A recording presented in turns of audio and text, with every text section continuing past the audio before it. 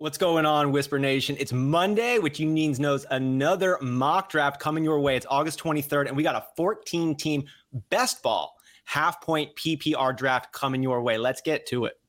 Right here. Big Travie, Johnny Game Time Hicks. How you guys doing? What's going on, Johnny?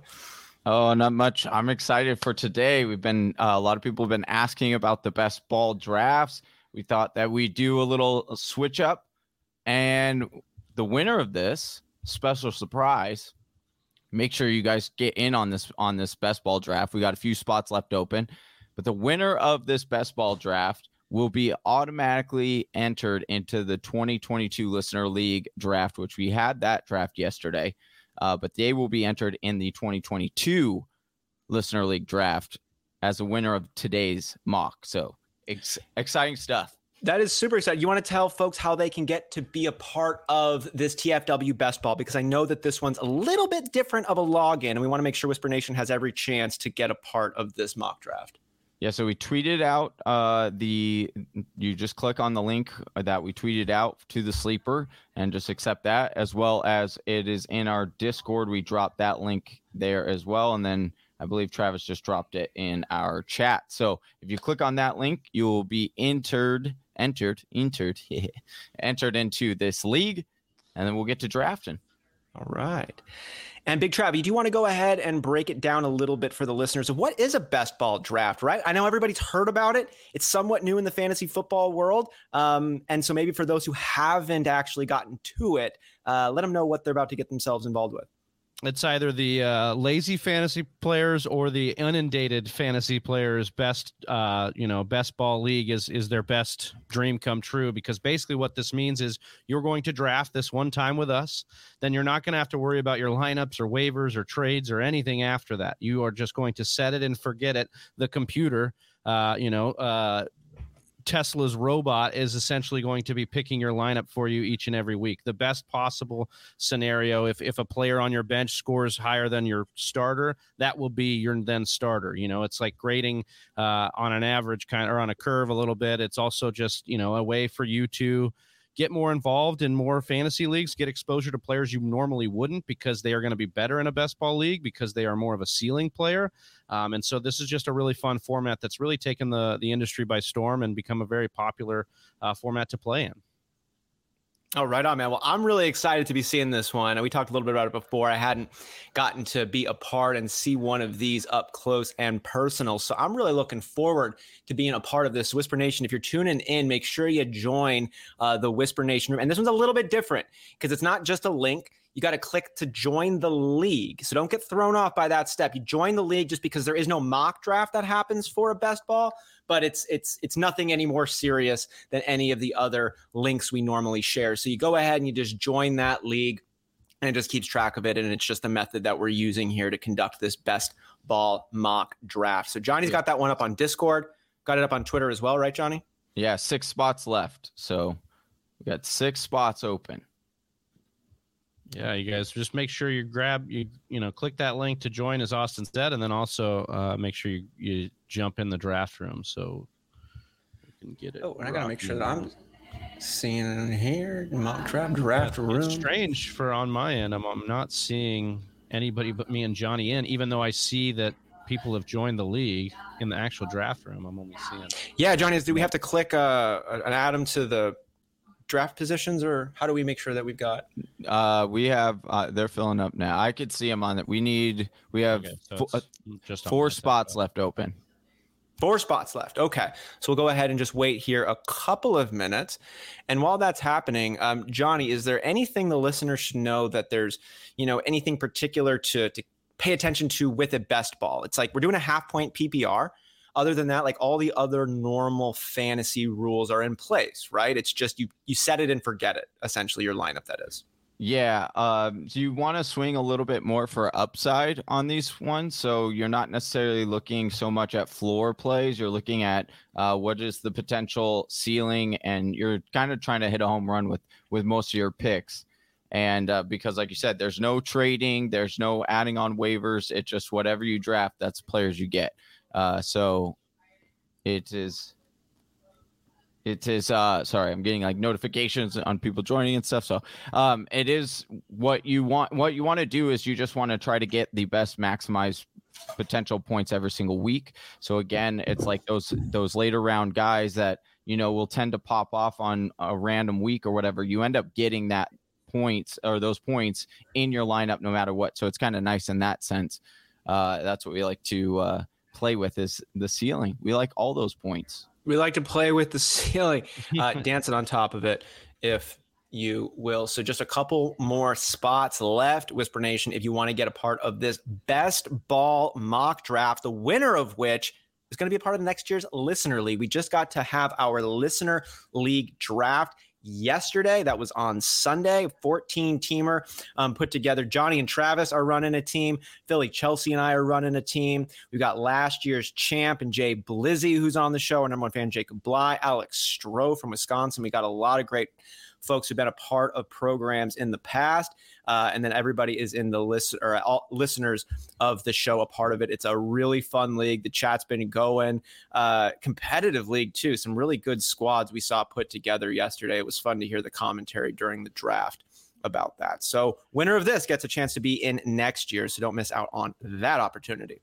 Austin, how you feeling about that roster you guys put together yesterday? So 14 team, you went with that RB anchor, heavy wide receiver. How you feeling like you shook out there? I'm enjoying it, man. I'll start with the weakness. I've got a RB2 issue. I got Zach Moss and Devin Singletary. One of the two will be filling that RB2. But the way I'm looking at it is that's my only real hole, and it's got a serviceable option there. Everywhere else has got a pretty good ceiling player and a decent floor play as well. I love my wide receivers. Christian McCaffrey is that one anchor. Two, weighted on quarterbacks, but got Tom Brady and Ben Roethlisberger and Cam Newton just in case the season starts squirrely.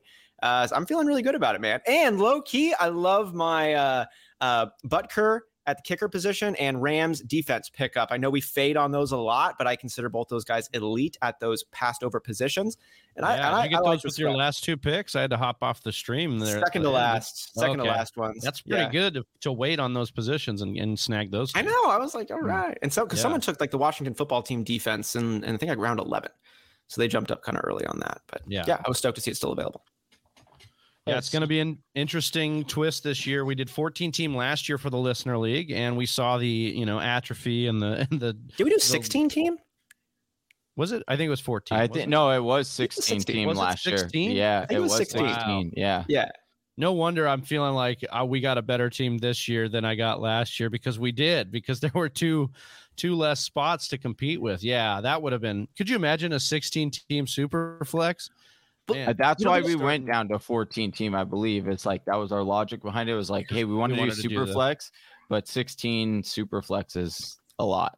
One thing I'll say though on the super flex, there's actually more juice on the waiver wire right now than I was expecting there to be, and I think that's because there's literally zero starting quarterbacks other than Andy Dalton on the waiver wire. He's the only technical starter that we got on the waiver, so everybody swooped up all the QBs as expected in a super flex, but that has left guys like T.Y. Hilton and I picked up off the waiver wire yesterday. Now, I'm not saying they're great guys, but dudes on the waiver that in a 14-teamer you wouldn't expect to be there. Yeah, with that super flex, those positions, those skill position players get pushed down a little bit in there for sure. So I almost think it's like a better idea if you're doing a 16-teamer like a fatty league. Like super flex is not a bad way to do it. It fills up roster spots with other positions that would otherwise be left on the roster or on the waiver. Absolutely. We're just waiting on four spots. Four spots left, and then you hit the randomizer for the draft. But we're waiting for 4 more spots to get in here, and then we could start this bad boy. All right. So jump on in here. We got the links being shared on Twitter. We have them being shared through Discord. And we've got a few spots that are left in our best ball mock draft. The winner of this mock draft is going to be have an option to be a part of our Listener League next year. So the TFW Listener League 2022. We got some spots on the line coming up for that. Tony Rhyme here is talking about if 16 team, I don't think I do super flex. I do scoring similar to SFD. Yeah. So how would that work? Because you guys are both playing in the Scotty don't think Fishbowl. I'd What would you do think of doing something like Superflex. this for a 16-teamer? Well, it's 12 team in Scott Fishbowl, so I don't think it would be the same. And that's a tight end premium with the Superflex. So I think Well, what they do is what he does in order to try to counterbalance it, he like adds like incomplete passes.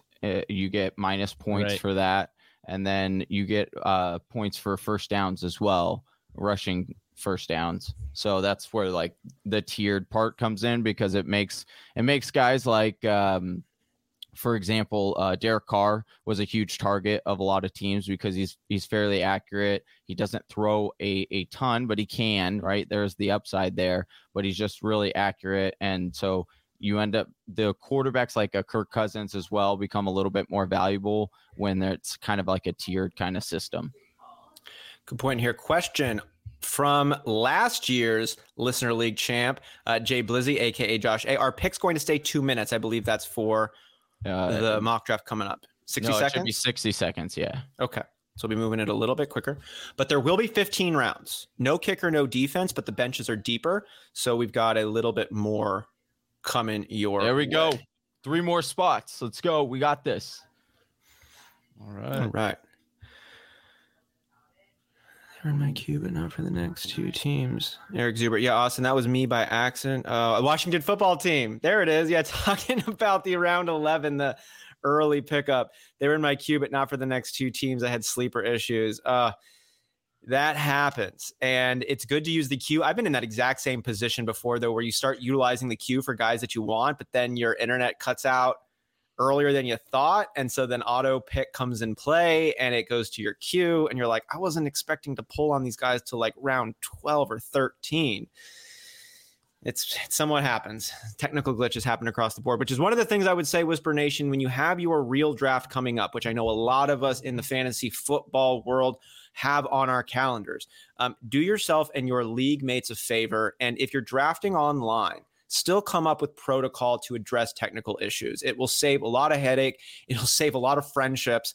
Just go ahead and say, like, look, if my internet cuts out, or if there's whatever happens tech glitch wise, come up with protocol. Like in our league, we also have a live video chat going on if we do a digital draft. And so then if your sleeper cuts out, you can say like, hey, I'm selecting this person. And we give you a verbal ability. Or if a guy gets taken that you didn't want, be like, no, that's not who I wanted. Because we want to make sure people are getting who they actually intended to take, not just following technicalities, if you will. And so set that up. Even if your league is really familiar with itself, go over what those tech glitch protocols would be, because I don't know how many hundreds of drafts I've done in my lifetime, but there's almost always one person who suffers from some pretty egregious tech glitch. We've got 1 spot left. We can do this. We can do this. That's some great. I didn't mean to just cut you off and talk about the spots there, but yeah, that's a great point. I mean, just make sure you have some of this stuff, forward think on some of this stuff, so you don't end up in those glitchy situations where people are left out or feeling like they're in the cold on stuff. Yeah, little things like that. Another little housekeeping things with your draft is draft season is before us. Talk about the rules of your draft. I know how silly and mundane that can sound, but everybody's got a little bit of a different idea about what a standard league these days looks like. Is it 3 wide receivers or is it 2 wide receivers? Do you have a tight end in your flex position or not? Is it a super flex position? How many bench spots do you have? What are the defensive scoring settings? What are 6 points per passing touchdown or 4 points per passing touchdown? Maybe do 5 points per passing touchdown. There's penalties for pick sixes, things like that. There are a lot of little metrics that you see coming more and more into the fabric of everyday casual lunch leagues that still end up taking a different twist. So just confirm what the rules are for the league you're about to get started in, because that can and should have a drastic impact on how you draft that team. Amen. One You're more seeing it on- spot. One more? One more spot. We One got more spot, Whisper Nation. Make sure you're following on Twitter. Make sure that you have followed the Discord link, right, Johnny? That's what we followed the Discord link. You can Yep. follow the link. You drop that one here in the chat. Follow that, as we got a lot of great offers that come through. First drops of the link you can find in there, and be a part of our live mock drafts that we do every single Monday, 12 months out of the year. We don't do mock drafts during the football No, season. Not during the football season. We don't. But So we only have 2 left. That's why we're doing this best ball, because this week and next week will be these best balls, and then whoever wins these will automatically get into next year's listener league. So speaking of our listener league, There we Josh, go. There we go. It's full. All right. To randomize, and then we'll get this bad boy going. So speaking of here, Josh A says, I punted quarterback solely because of the 6-point passing touchdowns, -2 interception scoring settings in the listener league. That impacts how you draft, and those statuesque passers then have more value than in a 4-point passing touchdown league. So you can wait a little bit and pick up some of these other guys. So like There we know go. the rule. All right. And we know the rules for this league. We're about ready to get this one fired up. Yeah, let's go. Let's go. So BroCal 38, welcome, Mr. Masik, Smitty Satao.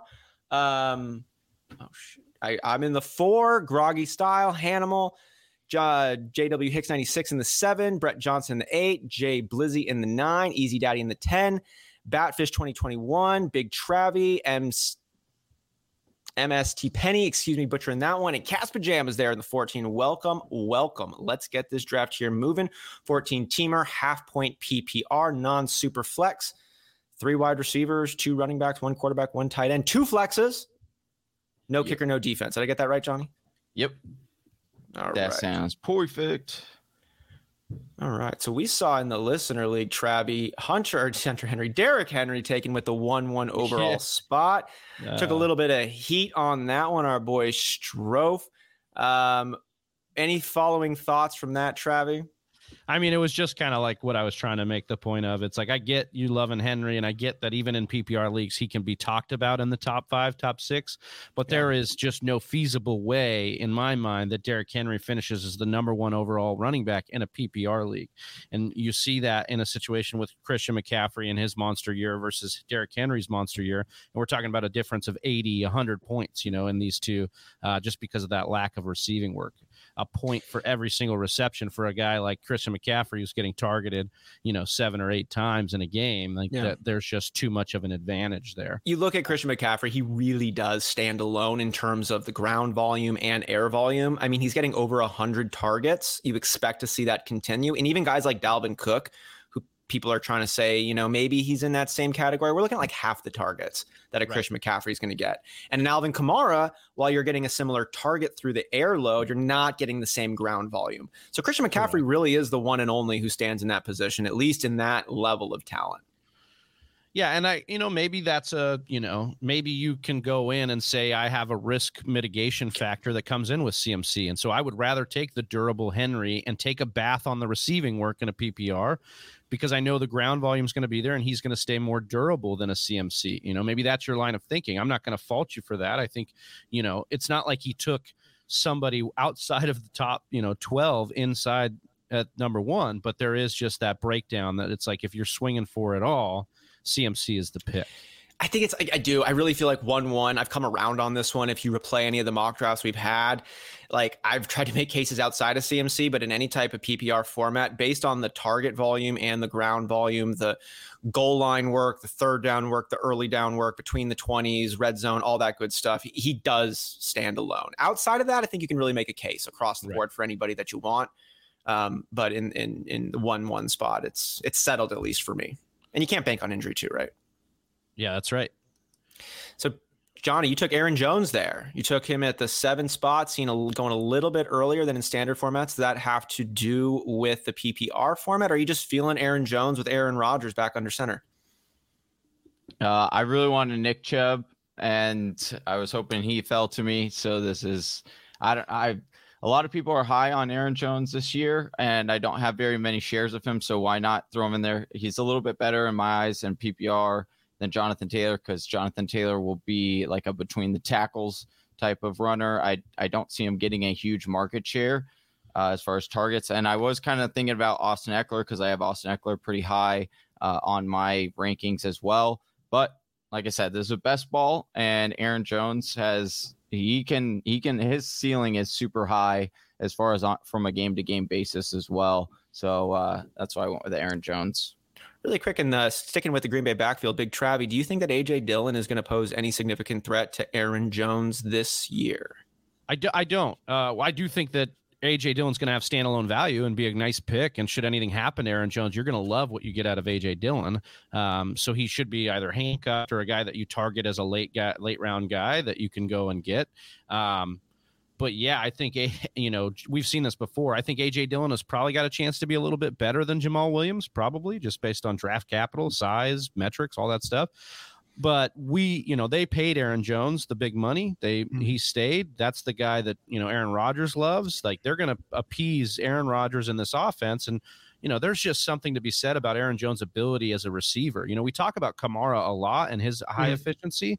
Aaron Jones is in the same breath as Kamara in a lot of those same metrics, as far as breakaway and ability to receive and yards per route run and all those kind of metrics that we look at for receiving backs.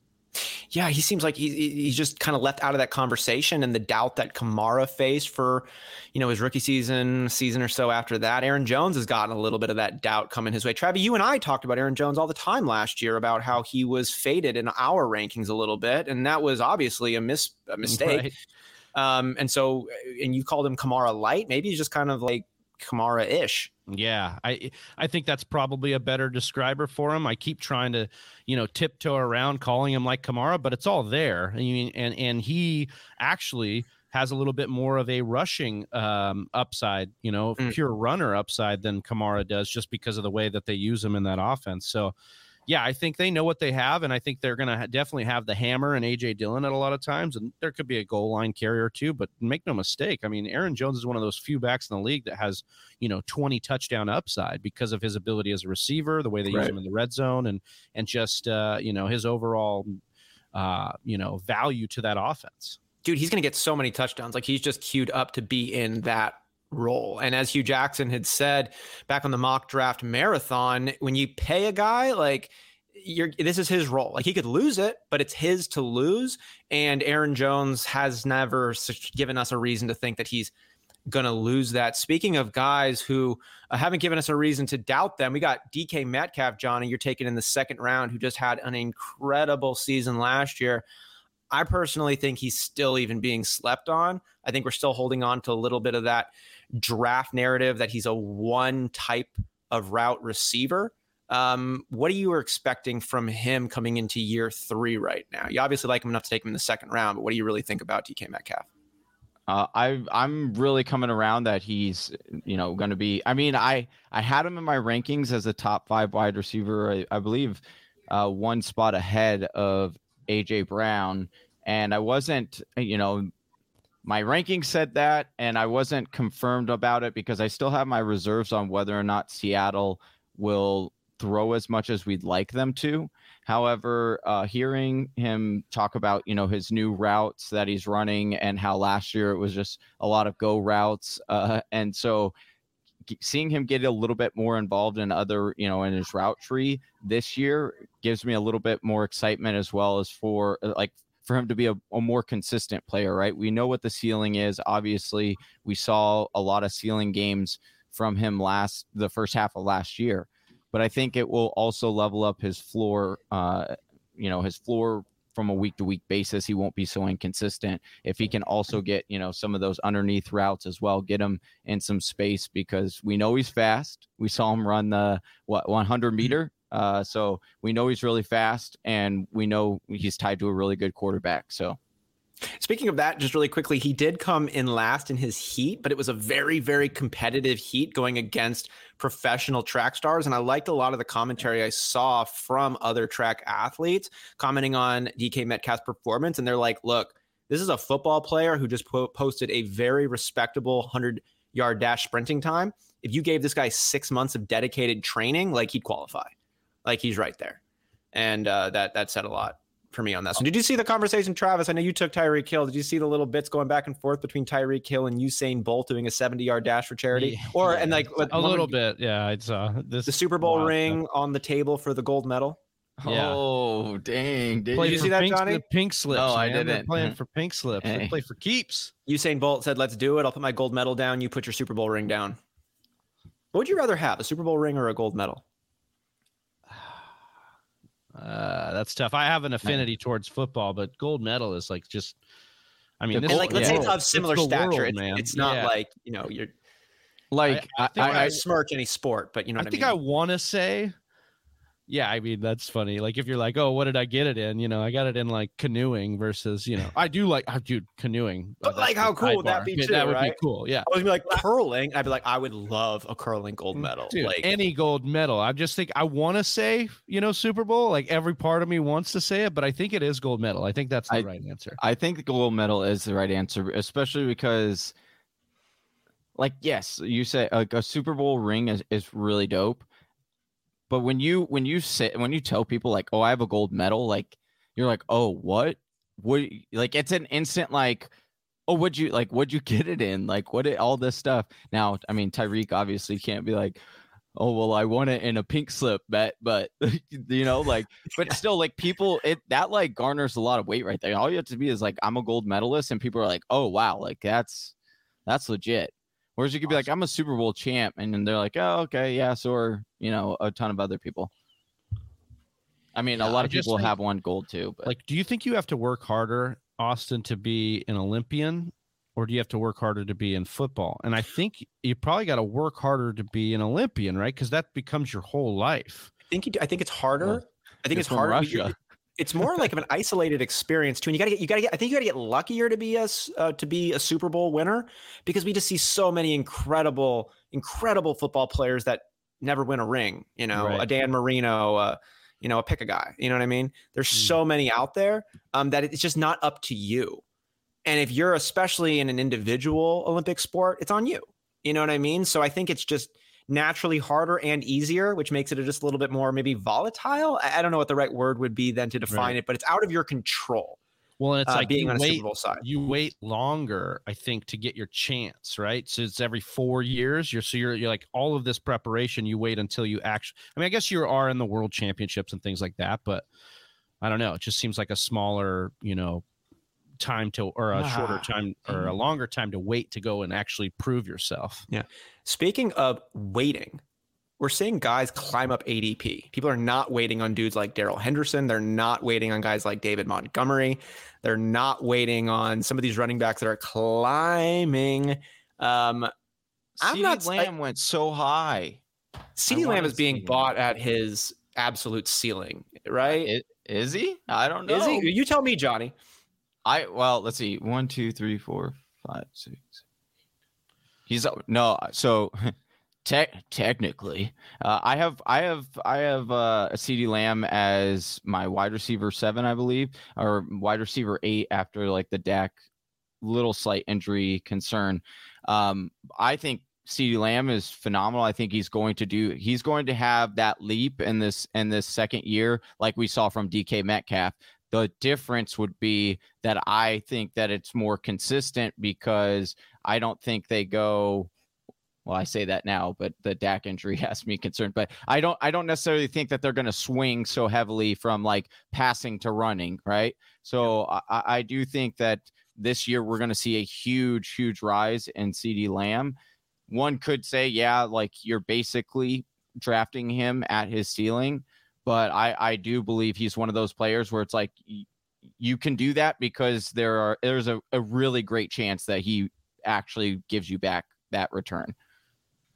It's if you're picking breakouts, it's a great one to pick, right? Like he was expected to be the most polished wide receiver out of his draft class in a very talented and well put together draft class, and he looked that way last year. I mean, Gallup, Mike McCarthy said, was a wide receiver 1. Obviously, Amari Cooper was the 1 in Dallas, but the talent for a Michael Gallup was there, and CeeDee Lamb just blew him out right there. Gallup is now so far down the list. He might be a bargain, but CeeDee Lamb is expected to be this breakout talent, and it's all lining up, right? Like it's tough for me to grab him that early, banking on a breakout, but it's almost like it's already there. It's like almost you can almost already taste it.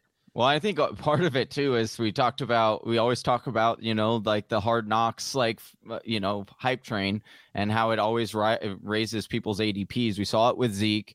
We saw it with, you know, we're seeing it with CeeDee Lamb. And so I think that that's partially where it's at as well. Like people are seeing what he's doing. And so there, like you said, it's tangible. Like people can actually see him making these crazy catches every week on Hard Knocks. And it's like super highlighted and in ultra slow-mo. And like, all these things. And so I do think that's also bleeding into it. But yeah, I think he does reach that ceiling. Like I said, I have him as my as a top 7 wide receiver this year.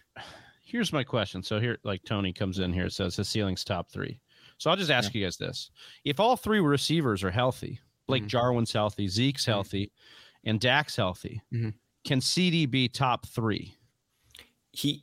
If I may, on this one, I think the answer is yes.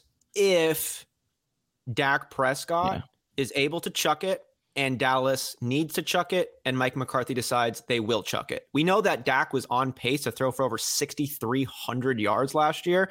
The ball's got to go somewhere, and it's not all going to Blake Jarwin. So we've got these 3 wide receivers there that it could be going to. I mean, that's like, give them 1,500 yards a pop, and you're at 4,500 yards. You'd still need 1,800 yards. You know what I mean? Like, cut that up between the running backs and tight ends, and that actually makes sense. You'd have 3 guys like monster seasons, and that's not even going to happen. So, I mean, if Dak Prescott, we saw what he did last year, continued, and let's cut it down. Let's say he gets 5,500 yards, which would be crazy. Like, and CeeDee Lamb is the top target. Like, I'm not surprised if CeeDee Lamb has 1,500 yards, like 100 plus catches, and like 15 touchdowns. Like, that could happen just because of their play style.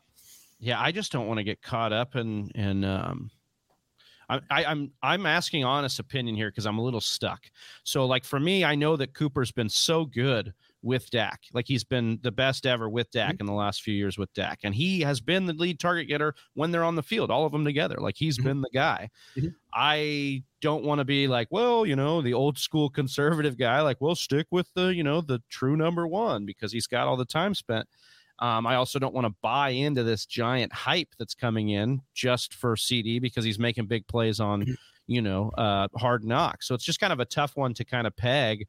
I mean, I think you can draft both. Don't get me wrong, but I just wonder if Cooper isn't the better one to, you know, fade all the hype on CD and get a guy that we know is proven with that. As Johnny's making his pick here, I think we know the mystery box in football is always so tantalizing, and we always overpay for the mystery box. And Amari Cooper, we know what he is. And so it's a good, reliable 1,000+ yard wide receiver who's probably going to get you a handful of touchdowns and not be a disappointment, and also probably not win you your league. He'll probably do what you kind of hoped he was going to do as you draft him in the top 4 rounds. CeeDee Lamb, as people are coming in, top 3, you know, receiver of the generation. There's all this excitement. There's all this mystery box that surrounds him. So I think that that's part of it. But I think Cooper could be a value. Yeah, I started the offseason drafting Cooper, but then it reminded me of like last year where I'm like, you know, don't draft DK Metcalf ahead of Tyler Lockett. We messed that one up. And here we are. Like, that is exactly what you should have done. And so I'm afraid to kind of be like, don't draft CeeDee Lamb ahead of Amari Cooper. But I mean, maybe you're supposed to. It's just where that fortune telling gets a little bit more tough here. But I do think it's an offense, you know, similar to Tampa Bay, where invest in multiple pieces of it. I actually have more confidence that Dallas should continue throwing all year long than I do Seattle. So I can kind of lean on that. You know, Seattle does have this weird thing where all of a sudden Pete Carroll wakes up and he goes, "Oh, I need to run again," and they just decide running, you know, and is the option. So I don't see that with McCarthy. McCarthy knows what he has. He loves the quarterback position. That's how his vein has been, the quarterback position. I'm sure he takes a lot of pride in Aaron Rodgers, even though he was part of the San Francisco team that passed on Aaron Rodgers. But, you know, I think that's part of the pride that works in for that offense, and you definitely want to be, you know, grabbing pieces of it. Speaking of those types of offense, I just wanted to know what's your honest take on this one, Johnny, about Dak Prescott. You mentioned earlier at the top of the show, the shoulder injury being a little bit of a concern. Everyone's so high on Dak because of what we saw from him do last year, which is what we kind of expected of him coming into the season. And 6,300 yards on pace for exceeded our expectations. That wide receiver room looks fantastic. That defense still looks, which means you're looking like a great game flow for Dak Prescott, right? But the shoulder. You talked yesterday on the Listener League draft about not wanting to come in with injuries. What do you say? Like, don't chase injuries in your draft. They Something find along you. those lines. Yeah, don't go find injuries. They find you. Yeah. What are you feeling about Dak Prescott right now? Shoulders are kind of important for a quarterback, right? Yeah, it definitely, and especially because the information that they were releasing or talking about wasn't just like, oh, his shoulder is injured and he's rehabbing. It was like, no. We also had to like reach out to some baseball managers and like see what they had to do. And then it was like they like ramped him up a little bit, and then it was like, oh no, he had a setback, so like we got to cool him. And to that point, Johnny, like he was so eager to get out there, at the beginning of Hard Knocks, he's like, I got to go. And then all of a sudden he took himself out and said, no, I got to slow this down. And you're like, whoa, that's a big shift in your like whole demeanor. So the shoulder must be a real thing here. If you're hitting the brakes on a guy that was very eager to get out there and throw. Speaking of those Hard Knocks points, there was the mention, I think, in episode 1 where he talks about the second surgery that they kept on DL. Yeah, they that kept was it like wild quiet, too. He was like, oh yeah, we weren't. I don't think I was supposed to mention that. It's like, what? Well, no, he just said that they kept it on the DL. He kept it under wraps, and they didn't mention it then earlier. Then it's like to Johnny's point, they didn't mention it. They are being secretive. He has had more injuries than he's let on before. And the thing I saw from Dak is like, this dude is what you want. Like he is going to go all the way. He doesn't look like someone who's going to regulate his body the way that we heard, Liz Loza talk on the Mock Draft Marathon opening segment about guys making business decisions, whether that be Ezekiel Elliott, whether that be Kenny Golladay, guys, he doesn't seem like that guy. He seems like an old school, like whatever it takes to win. I'm here for the team. Like I'll kill myself for $1 if it's what the team says is best. Like, and like you love that, but now it seems like to your guys' point, did he push himself a little bit harder? And now his shoulder is like they're. And here's my concern is, I mean, it's kind of funny. It's like a double-edged sword. We're always like, hey, like why don't football coaches go for analytics? Like what's going on? But then you look at Mike McCarthy, to his credit, he is using a lot of analytics, and you could see that in the Hard Knocks episodes where he's like, oh, this player is at this amount of steps. Like, all right, we got to cool him down. All right, Dak's at this many reps. We got to cool him down. Like, and that is also my worry when they're going into games, is that they try to limit that as well and try to have game plans in place where, oh, hey, Dak, is going to be limited to 30 throws today. Based on game plan. And it's like, okay, well, we need to rely on Zeke for a little bit more here, or Tony Pollard for a little bit more here. Mm-hmm. And I could see him really sticking to that because he is so concerned with the health of Dak. And as you saw, like Dak went out and like their whole season went to shambles. So yes. Oh okay, man, I'm getting PTSD, Austin, of Mike McCarthy running when we have a lead, like in the third quarter, right? Because he's just like, he gets so conservative, like spur of the moment, Yeah. And I could see that being definitely a situation that Johnny's talking about, where it's like, okay, Dak's thrown too much. Let's like pull off the gas here. And it's like, dude, you're down by 5 points. Yeah, you gotta keep throwing. Like, yeah. No, 100% with that. I want to bring it back really quick to an ADP question that we got going on. Speaking of the aforementioned Aaron Rodgers, I took him here in the 5th round. He's going after guys like Justin Herbert. You see that pretty regularly. Mm-hmm. The contract has been signed. The man is back in camp. He's got his boy Randall Cobb. Like he's coming to play. This is the reigning MVP. This is a guy who's got his top pass catcher, top running back. The whole wide receiver core is back. He's got Randall Cobb back. He's coming off of a chip on his shoulder type year. Johnny, you've talked about any time that Aaron Rodgers has been left outside of the top 10 in the NFL rankings. He's come back for an MVP. That is again this year. Wait, he was left off the top 10 again? No. I'm sorry. No, he wasn't last year. Okay. But he's the reigning MVP. I'm so sorry. No, misspeak on that. I was like, I'm going to raise him up to number 2 on my quarterback list. He was last year, right? And he was the MVP, and just showing that he does operate with a chip on his shoulder. He does take things personally, and it's obvious he's taken a lot of things personally coming into this season. I don't understand how the fantasy football world is going ahead and taking Justin Herbert over Aaron Rodgers. Like, I get the sex appeal. I get the mystery box. I get he could be the next whatever. But like Aaron Rodgers is the reigning MVP, number 2 overall quarterback last year. He's got Devontae Adams, got Aaron Jones. He's got all the same pieces coming back. He's kind of trying to prove it again also. Like, well, there's a couple things. I think the Herbert question's a big one. I think people are just excited. Obviously, we do that all the time. New guys. You talked about mystery box. We definitely have that. The second part of this, though, is actually the fact that the Packers were one of the most efficient teams of all time last year. We scored we scored way more touchdowns than maybe we. Oh, I should look at what I'm doing here. Sorry. Then maybe we should have. Let me just. Yeah, who are you thinking here? What's in your mind, Big Trev? I'm going to go OBJ because I like the upside. Best ball, I'm just trying to swing for guys that could just absolutely smash. I almost drafted Tyler Lockett for that very reason. I was almost going to get Tyler Lockett last round too. Yeah. I mean, that's one of those. There's the hashtag in the industry. Yeah. Hashtag better in best ball, or, like he's definitely hashtag better in best ball. Like those are the guys you want to go for. But Tyler Lockett's a perfect example of a best ball player that we definitely have more confidence in. The blower up. You're not looking for so much even keeled type players, right, boys? You're looking for dudes who can take the lid off because it's going to start for you autumn. You don't need to get the guy in your starting lineup. The whole lineup, it's going to take the best of that lineup for your starting roster. Yeah, there's just no need for you to kind of try and, you're that, like you said, the hardest part of a lineup is like, I've got so many good players. Which ones do I start? Well, guess what? The computer's going to start them for you. So let's just go get all these amazing, we're drafting for ceiling in best ball always, not floor. So Eric Zuber, I'm going to use you here to help educate the rest of Whisper Nation. Thanks for being, available to pick on just a little bit on this one. Easy Daddy, he says, I have Cat's Pajamas. It's not a super flex best ball draft. Cat's Pajamas took Patrick Mahomes at the 114 spot and then at the turn in the 3. So you got Josh Allen there in the 3rd round and to go along with Patrick Mahomes. Cat's Pajamas comes back in, or Groggy Style answered the question for Cat's Pajamas. Going to have the top quarterback every week though, because it starts whoever did the best for you. So that's one strategy to do it. Kyler Murray will have plenty of weeks to have his talk about that, finishing number 1.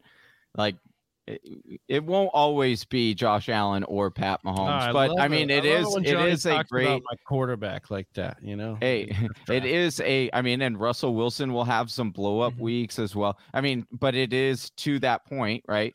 Is that now he is leveling up that position to where he will most likely be a top 5 or have a top 5 quarterback every single week. And I don't think it's a terrible strategy when you're at the end and you're going to miss on the boat on some of the more elite positions. Okay, make sure you're one advantage. Like Austin said this yesterday in the Listener League. I've got an advantage.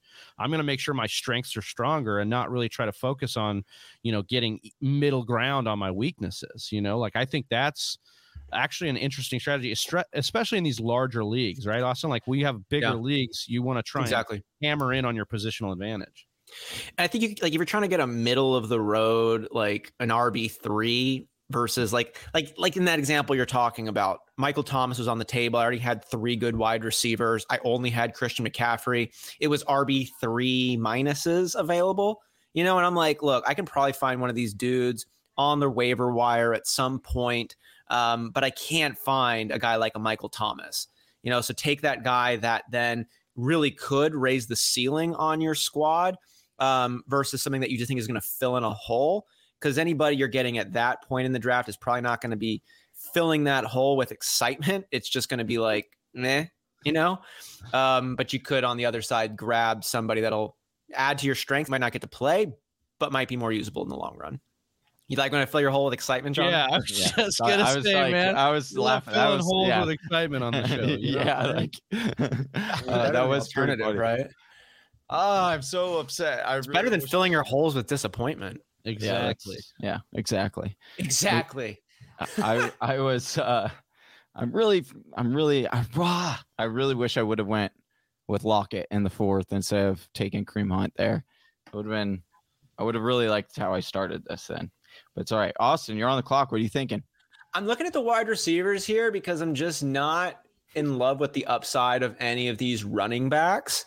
We need somebody to get hurt. But outside of that, I like the upside of some of these wide receivers, as you obviously always would. But there's just like at this point, like the Michael Thomas is always exciting because it's like I get him back and he comes in and we'll see what happens there. Deebo Samuel, I like Robbie Anderson. I think he could actually be the wide receiver 1, given a lot of reasons over there. But I'm going to head and just put the shiny piece on my team right there. I'm going to put Michael Thomas on my team to pair up with Julio and hope that ankle heals better. One of those players that I say is just one news blurb away from skyrocketing in ADP. Yeah. Speaking of news blurbs, we're going to start. We started last week. We're going to continue on with our news and nuggets show. So just want to remind everybody on that's watching. If you're new to the channel, hit subscribe. Every Friday we'll be dropping the news and nuggets show and trying to get you guys up to date with all the training camp news for the off season. But then as well, when we get into that regular season, it's all about that injury news. And Austin, Johnny, and I will be on that show, just kind of getting you guys primed and ready, all that information into your brains and helping you set that lineup. Especially So remind us at 10 what time that's going to be at Big Travie. Yeah, so that's noon Pacific time, 3 p.m. Eastern every Friday. So that'll be rocking and rolling. It'll be just the two of you this week. I'm going to be getting back from a trip, but I'll be getting back a little bit later. But you two will be holding it down, as I know you guys always do when I'm unable to make it. And I'm excited to get it rocking and rolling, though, for the regular season, because that show is just so much fun. We get into a little bit of lineup talk, but mostly about what's going on with these players and what we think, alternatives for your injured players, because you're going to have them.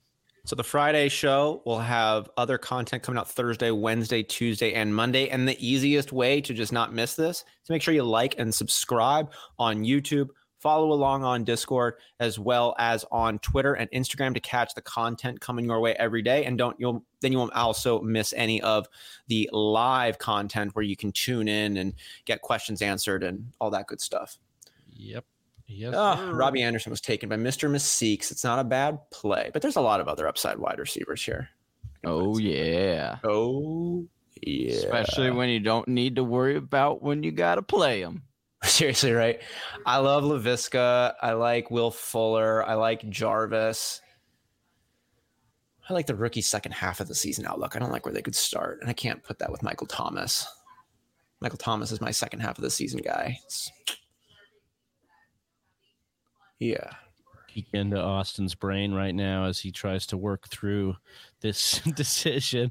This is an interesting format, obviously best ball, but then the two flexes has got me thinking about things a little bit differently, just skill positions. I know I did go with Kyler Murray a little bit earlier, but I did want to try and, like at the ends, it's this balance, of trying to get the elite positions, but not missing the boat on others too.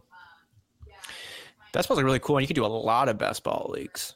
Oh yeah, and people do, man. People are in like so many of these best ball leagues. They've become very, very popular. I'm glad Sleeper got on board with it. Maybe next year, every mock draft Monday we do for the entire offseason, every single one of them is a best ball, and we just make them live. Honestly, and then we see how like all 100 of them turn out. Yeah, good. Yeah, we could just like plot point all of it and just see like who's the best drafter with us, not just us. We did 100 best ball leagues. Cat's Pajamas was in 70 best ball leagues. And he finished, 63-2 or whatever it is. Yeah. Yeah. That'd be really good. Oh, that would be good. K Sports Live chimes in here. Love CD this year, but Cooper is getting slept on. It's kind of what we talked about earlier there in the draft. He very well could be if Dak especially is going to get anywhere near the pace he was setting last season. Absolutely. Johnny, what are you thinking about here in the 7th round to pair along with Damien Harris, Kareem Hunt, Aaron Jones, DK Metcalf, Allen Robinson, and your boy Russell Wilson? So I know he's not going to make it back to me if I don't. So I'm trying to decide whether or not I want to go with Will Fuller and Chase, and because his upsides are awesome. You got 6 seconds, dude. You better decide. Or Antonio Brown. I'll go with Will Fuller.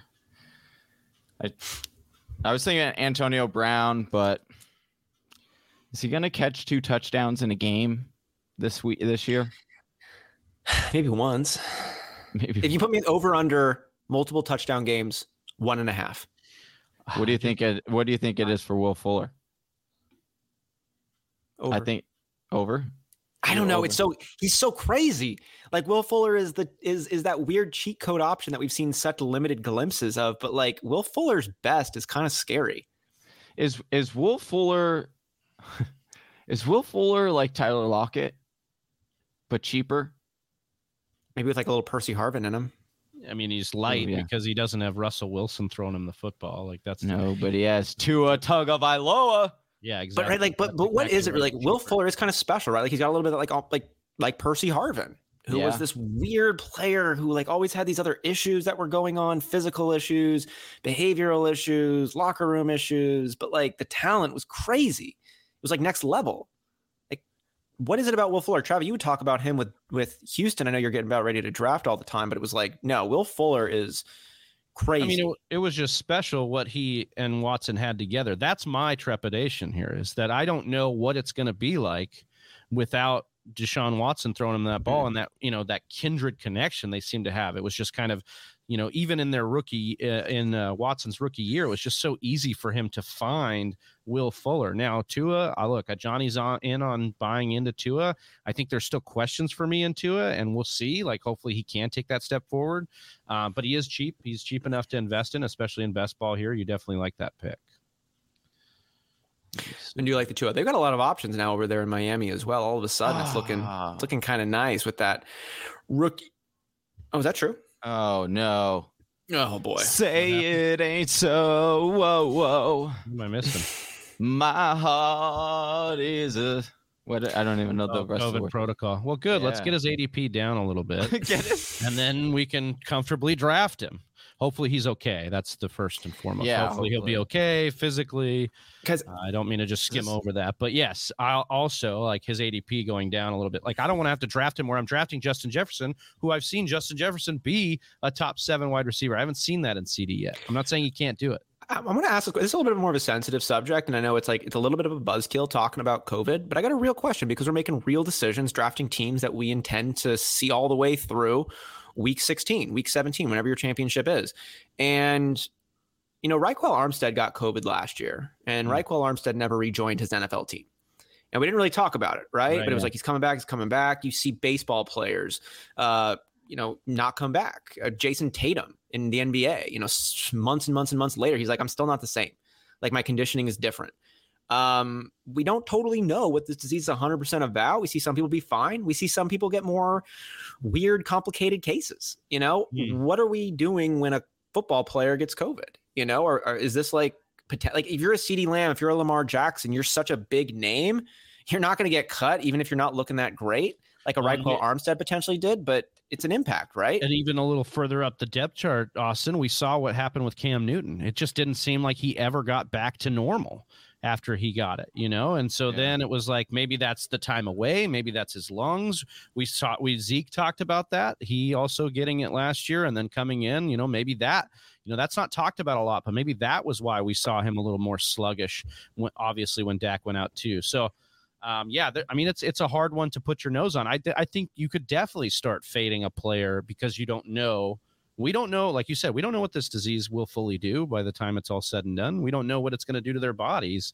And each body is different. So it's like another variable that we add into the mix of something that we're always trying to like weed out the most variables as possible. Like Lamar Jackson is my dynasty quarterback. And it's like, he's had it twice. And it's God, this run on QB, sorry. Wow. Just got bringing it back. Look at these upside younger quarterbacks: Jalen Hurts, Trey Lance, Joe Burrow, Baker Mayfield, Justin Fields selected by Johnny. Johnny, confident in like getting one of those guys. Let's go. And I didn't get any. Johnny, you took Justin Fields there at the end of that stretch of 5 upside young QBs. Yeah. Which one would you most like to have on your best ball team? I was going to target Jalen Hurts. I was looking at potentially taking Jalen Hurts the last round, but I thought he'd maybe fall one more. So then when this quarterback run comes, especially in best ball, like I'm fine with Trey Lance or Justin Fields, like gambling on either one of the two. And so like if Fields had gone where Lance was and Lance was available, I would have taken Lance. Especially because I have Russell Wilson right now, and I could let that kind of play out, and then we'll see, what the upside is there. But I'm excited for Fields. This is the second time we've taken him, and we took him in the listener league as well yesterday, and I think he's going to be so fun to watch. I think he's going to put up a lot of fantasy points because he is so fast. Have you seen him when he is? I'm just like glued to my TV when I'm watching him because he can get out of so many sticky situations. He's a lot like Russell Wilson in that respect. Like there were plenty of times in these preseason games where the pocket started to collapse a little bit, and he like either did a spin move or he stepped up and then like took off, and people just can't. They're not as fast as he is. Like he's really fast. Yeah, And, to that point, he had this one play, and it was like at the end of the run, he did just one more side step to get even like 2 more yards. It was just like great awareness when he runs that has you thinking exactly what you said, like definitely some Russell Wilson in his game, some stuff that we liked out of Kyler in comparison to Russell Wilson. You see in a little bit of Justin Fields' game, maybe not as good of a pure thrower as either of those two, but as far as the sneaky rushing, the deceptive rushing, and the ability to kind of just be, play at game speed and be quicker than those around him. Yeah, I was super bummed when you guys took him. I was hoping he would fall to me. I wanted to snag that upside of a Justin Fields. And I thought we saw in that small window of drafting this weekend, which came after that preseason game where Justin Fields was trending on Twitter because he got lit up so hard on that helmet-to-helmet tackle. And I just look at that. I'm like, people are dropping him in ADP because of one hit. Yeah. Are you freaking kidding me? Like, it is football. Like, he's not hurt. He got his clock cleaned. Like, the dude's had his clock cleaned countless times. He's an NFL football player. You don't get to this point by not taking licks. Dude, as a fellow headband wearer, he got shook out of his helmet and his headband. And the headband. Do you think that was the ADP dip because of the headband? Yeah, I do think it was. It was so dramatic. It was so dramatic. It was so dramatic. But Johnny, right? Like, we're overblowing this one on Justin Fields, right? Is it just a hit, or should we actually be concerned? Yeah, I mean, he's not in concussion protocol or anything, so it's like I think the other part is I think that people are set on this, that Dalton is going to be the starter, and yeah, initially week 1 he could be, but I do not see where they do not. I think Travis mentioned this yesterday on the draft. I thought it was actually a really good thought process, and that was just that Nagy will start Dalton because he can't start Fields and then go back to Dalton and then go back to Fields again. But he can go and start Dalton, let the world see that Dalton is not the answer, because he's not. Like, that dude couldn't get out of his own step yesterday or the other day playing football. And then he'll switch over to Fields when it's like, okay, this is so obvious that Dalton is not the guy that you need to play right now. And I think that could be sooner, very much sooner rather than later. And I think that that's where it's going. I think that he's going to be so fun to watch. Yeah, you might have 1 week or so, but it's really not going to be much more than that, right, Johnny? Like, Matt Nagy wants to keep his job. Justin Fields might be the ticket to him keeping his job. And it's like, just put in the guy you drafted that you wanted. Right. Yeah. Let him play football like you did. Well, and that's the other side of this, is that Fields is the first quarterback that he is actually handpicked, right? Like, sure, he went out and got Dalton, but that was because they needed another quarterback, and it was before the draft. Like, they didn't know that Fields was going to drop to them. And so, like, when he drafted, when they, like, the Chicago Bears were able to draft Fields, that was for the first time, like, Nagy's guy, quote unquote, you know? And so that's why I'm also excited for him to come in rather quickly. Dang it, Cat's Pajamas. I was hoping you would that guy. Great. No, I was looking at Hardman too. Dang it. That's going to be a great best ball pick. Sorry, Austin. No, I know that's Mecole Hardman's been a great pick. We've been targeting him a lot. And I want to say, Whisper Nation, I hope you're considering targeting Manscaped, as we are very excited to be partnering alongside of Manscaped here, in where you've got a 20% off discount code because you're a listener to the Fantasy Whispers. So you can get 20% off plus free shipping using the code TFWMAN. That's TFWMAN, just one word, at manscaped.com. That's 20% off plus free shipping with the TFMAN code. Use at manscaped.com. If your significant other is nagging you about how much time you put into your fantasy team, hey, you might as well give them some beautiful balls with Manscaped. It's a fantastic project. We would not lead you down a bad take with a player. We would not lead you down a bad product. Pick this thing up. We all got it here. We've been using it regularly. It's phenomenal. Speaking of great takes, Travi, who are you thinking about taking here in the 10th round to go after your Logan Thomas selection in the 9th? Henry Ruggs, I think, is the perfect best ball candidate, a guy that has the potential to be the number one main vein of his offense, is a speedster, is an over-the-top guy. So just a best ball wide receiver that I'm really fascinated with here. So I wanted Hardman, but I actually think that Ruggs may have more upside than Hardman because his path is clearer.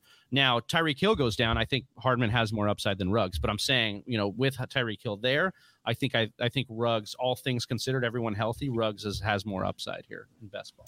Love that take on here. Want to get to Pizza Belly's question here, who jumped in. Bummed I missed this one, was at the docks. Hope you're having a good time at the docks, Pizza Belly. We do miss you here, but we will have another chance for you to join next week. So these aren't just mocks. Well, they kind of are, they kind of aren't. It's a best ball. We're doing it as a mock, but Sleeper doesn't let us just do a mock draft the same way we do. So we just started up a league. It's a simple thing to get started. So it is still a mock, but it's just in a slightly different format. The winner of the mock draft here, though, is going to be in the Whisper Listener League 2022. So a little bit on the line. It's not just a mock, but it's also still just a mock. We're not actually going to be playing with these leagues, unfortunately, because I'm feeling pretty good about my team. Johnny, how are you feeling about yours, and who are you thinking about taking here in the 10th round? I am feeling pretty solid on my team. I like it. I think it has a really good amount of upside. Here I'm looking at, I don't know if he'll make it to me this next round. So I'm going to take him. I'm just going to take him here. I'm going to go back to back. I'm going to get my guy because I don't think he's going to make it. Jakobi Meyers. Hyping him up. I think he has a very, very high ceiling, and I think that he is going to emerge as one of the better wide receivers for New England.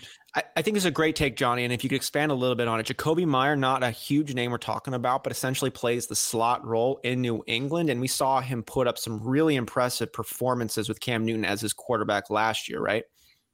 Yeah, he had, he didn't really come on until week 7, so about halfway through the season, and then from then on, he played, a little under half of his snaps, 50% of his snaps from the slot, which you like because he's a big-bodied wide receiver. Mm-hmm. Obviously, he had the really good preseason game this past weekend.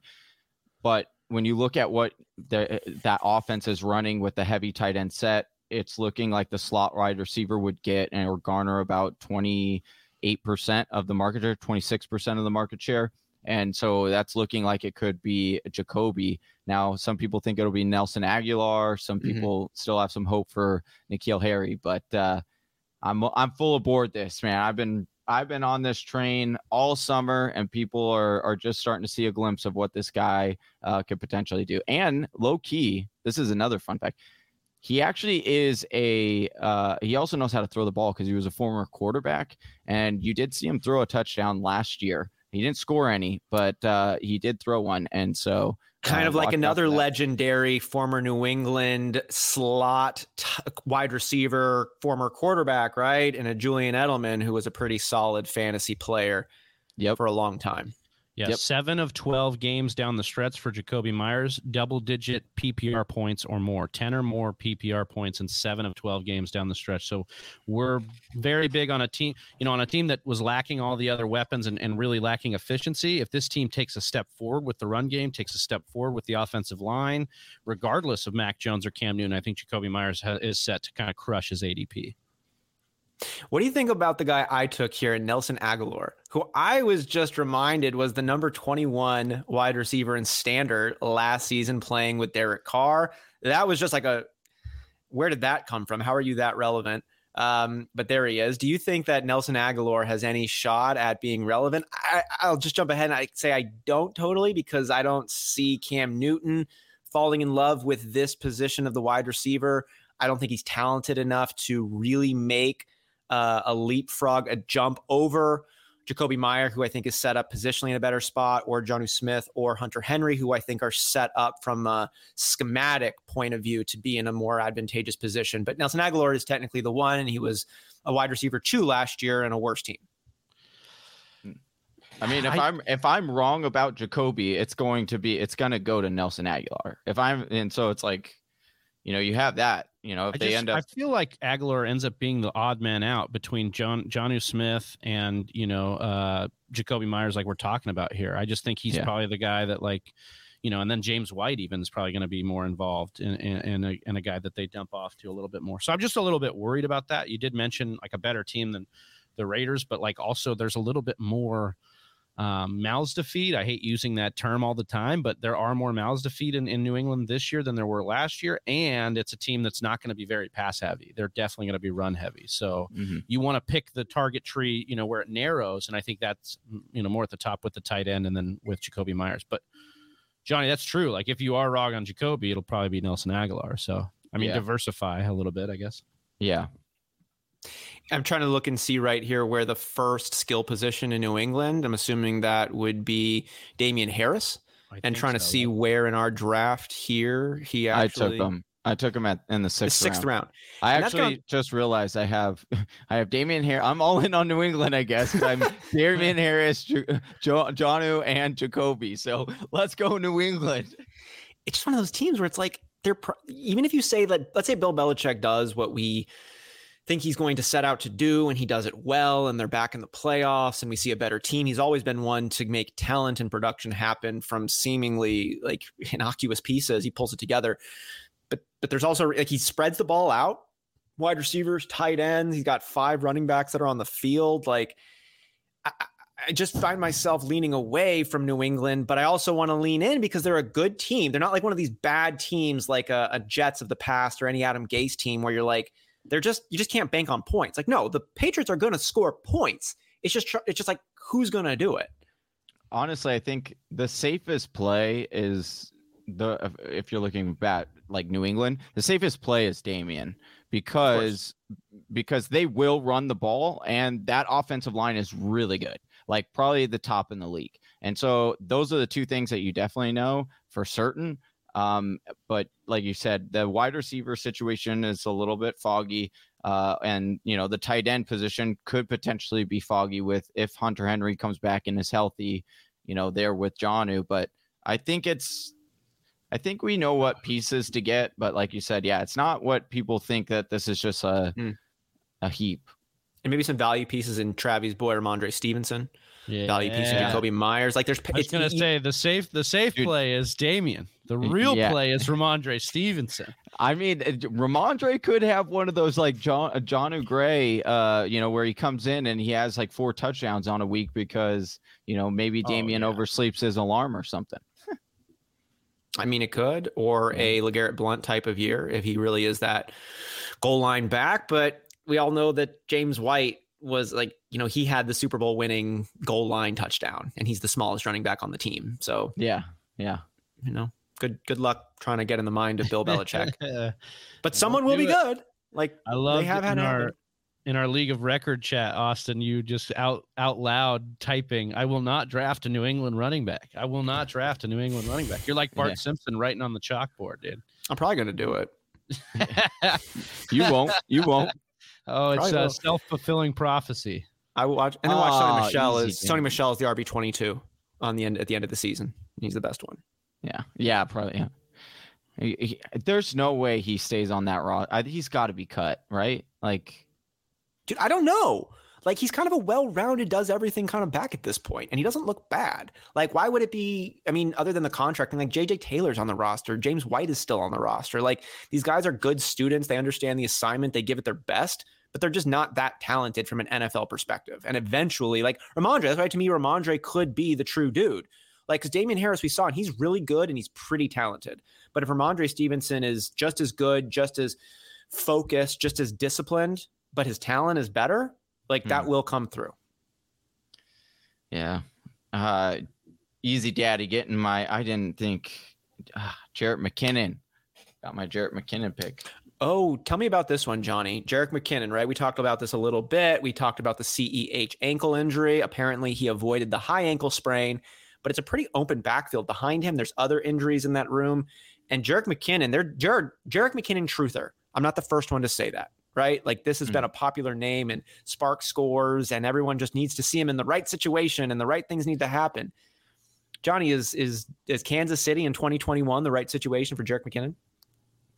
It could be. I mean, the talent is definitely there. The offense is definitely there. And if anything happens, Daryl hasn't really shown us anything. He's had many of opportunities to pop off, and he really hasn't done so. And so I think that the path, he's also in concussion protocol. So the path is just wide open for him to step in that. We've already heard, Pat Mahomes talk about how they're planning on having Jerick McKinnon be a part of this offense. And so I do think, if you grab CEH in drafts, you better grab Jerick McKinnon. I think that he will be a guy that will start to really creep up, especially if there's a little bit more news that comes out that's in a bad light. However, there has been, Pro Football Doc, I guess he came out and said that, CEH should be back for week 1. But again, heading in, talking about injuries and looking for him, and then, talking about an ankle with a running back is concerning for me. Talk about shoulders are important for quarterbacks. Ankles are important for running backs. Yeah. My question here, the last one on the Kansas City backfield, Johnny, would be if CEH is out, do you see McKinnon picking up a lion's share of the work, or is it divided more equitably amongst all their running backs, potentially even bringing someone on? Andy Reid seems like somebody who might do that. He did that with Le'Veon Bell. Like, what do you, or is Jerick McKinnon the safe bet? I think Jerick McKinnon is a safe bet. Now, I don't think he's going to instantly walk in and be the bell cow there. I think they'll split time. Like Darrell will get some carries, and then whatever would happen after that. It would be interesting because teams are starting to cut down players, and so it will be interesting. If an interesting name is David Johnson. There have been a few people saying David Johnson could be one of those guys that actually gets cut. And then where does he land? Does a team say, okay, now like he doesn't have this massive contract. We know that he is this, trifecta kind of running back.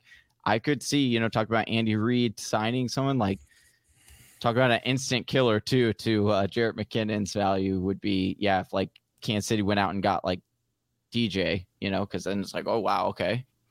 Todd Gurley. I don't think anyone's gonna. If Todd Gurley hasn't signed by now, like I don't think anyone's gonna sign Todd Gurley. When did Le'Veon Bell? He was cut, and how long was he chilling? Like 48 hours. It was pretty quick, right? Yeah, it was really quick. Yeah, I mean, maybe it could be like a Devontae Freeman situation. He bounced around for a while before landing in New York. We've seen. My God, but then again, Johnny, so the 13th pick, now it's your time on the clock. Who are you giving consideration to right now? Well, I really wanted to get Bryan Edwards, but I wanted to bring him up after the Ruggs talk. But he just got sniped, so I'm not going to be getting him, obviously. The other one, we'll just try this. We'll try this, all right? And we are going to go with no. I'm going to go with Gainwell, Kenneth Gainwell here. Kenneth Gainwell, rookie running back out of Philadelphia. Yeah, he was getting a lot of work. I am obviously a big fan of Boston Scott. I do think Boston Scott is a underrated running back, but Kenneth Gainwell has gotten a lot of action in the preseason. He's gotten a lot of checkdowns, and when you look at the offensive coordinator and what he comes from, you see a split backfield, and there is some, I'm not saying this is 100%, but there is some potential that Gainwell could be the Nyheim Hines of this offense. Mm-hmm. And if he's the Nyheim Hines of this offense, he's going to see a massive target share of like 15%. And sure, he won't run through the tackles much more than probably like 5 or 10%.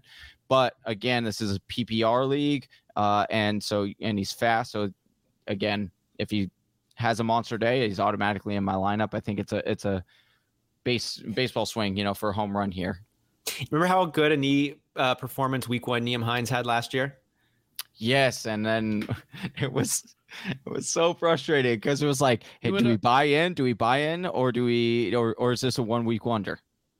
He had like 3 of those, but you never knew which one it was going to be. That was the problem. Yeah. It's like I had him in the listener league last year, and it was like you had to put him in the flex most of the time because the league was so deep, but also like because he would pop off for 25 points in PPR or 30 points once in a while.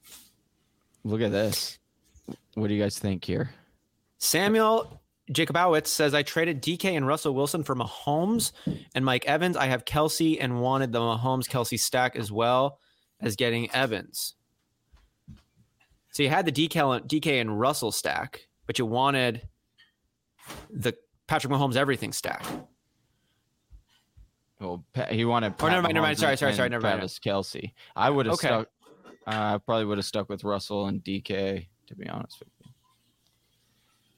For Mahomes, Mike Evans, DK, and Russell Wilson for. I think Mike, even though Mike Evans is super consistent, I think that he's on the latter half of his career, whereas DK is just getting started, and so I just think.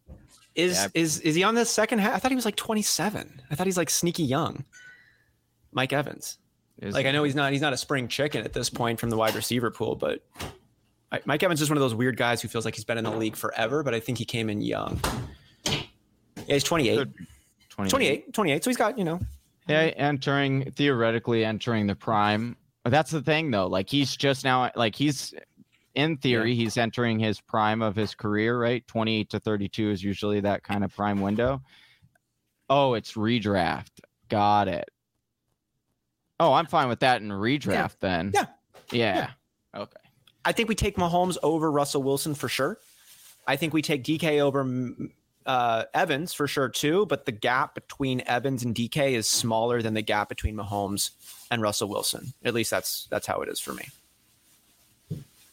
So yeah, it's cool. Do your thing. As we say on the show, reach for your guy as well. And if this is what you want, it's a pretty close situation. Get what's going to give you the most energy, because that energy is going to keep you involved. Being involved is going to keep you focused. Being focused and involved is going to mean you're going to find new opportunities to make your team even better.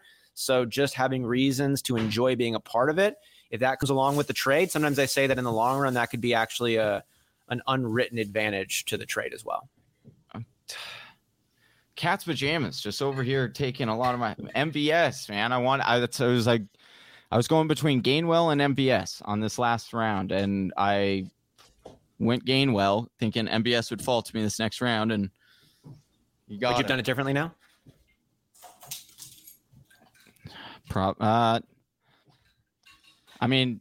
Saying that, and then it would have been Gainwell who would have gone. I needed running backs. I guess it's an overall okay thing, but I just really wanted MVS, especially in best ball, because he's getting those deep targets, and if he catches a couple of them, has a big week, then he's in my lineup. So that's a nice thing. Bringing it around here to Paris Campbell, who I just took in our listener league draft we did yesterday. There wasn't a single Colts wide receiver taken off the board. No Michael Pittman Jr., no Paris Campbell, no T.Y. Hilton. It's been a while since a Colts wide receiver was totally left off, and I get it though, right? Carson Wentz, we don't know what's happening.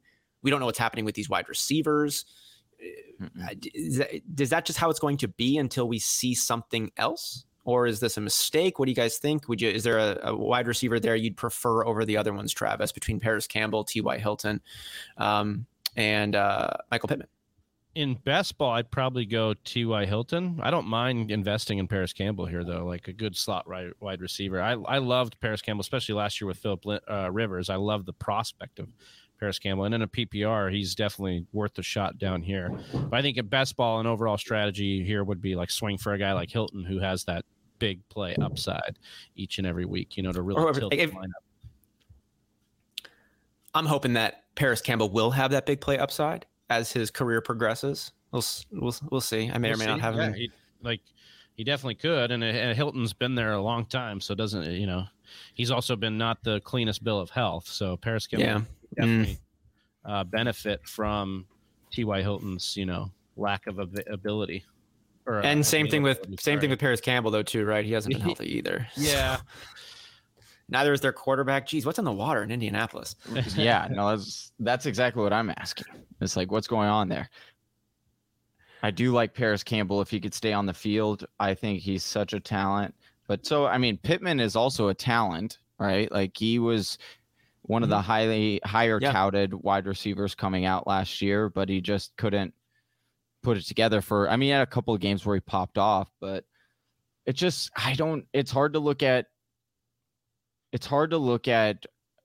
Wentz and say, hey, when he had this dominant, you could go back to Alshon Jeffrey, sure, but he's never really had a dominant wide receiver on the outside. You know what I mean? So it's not like we can say like he's always just kind of heavily relied on the tight ends there.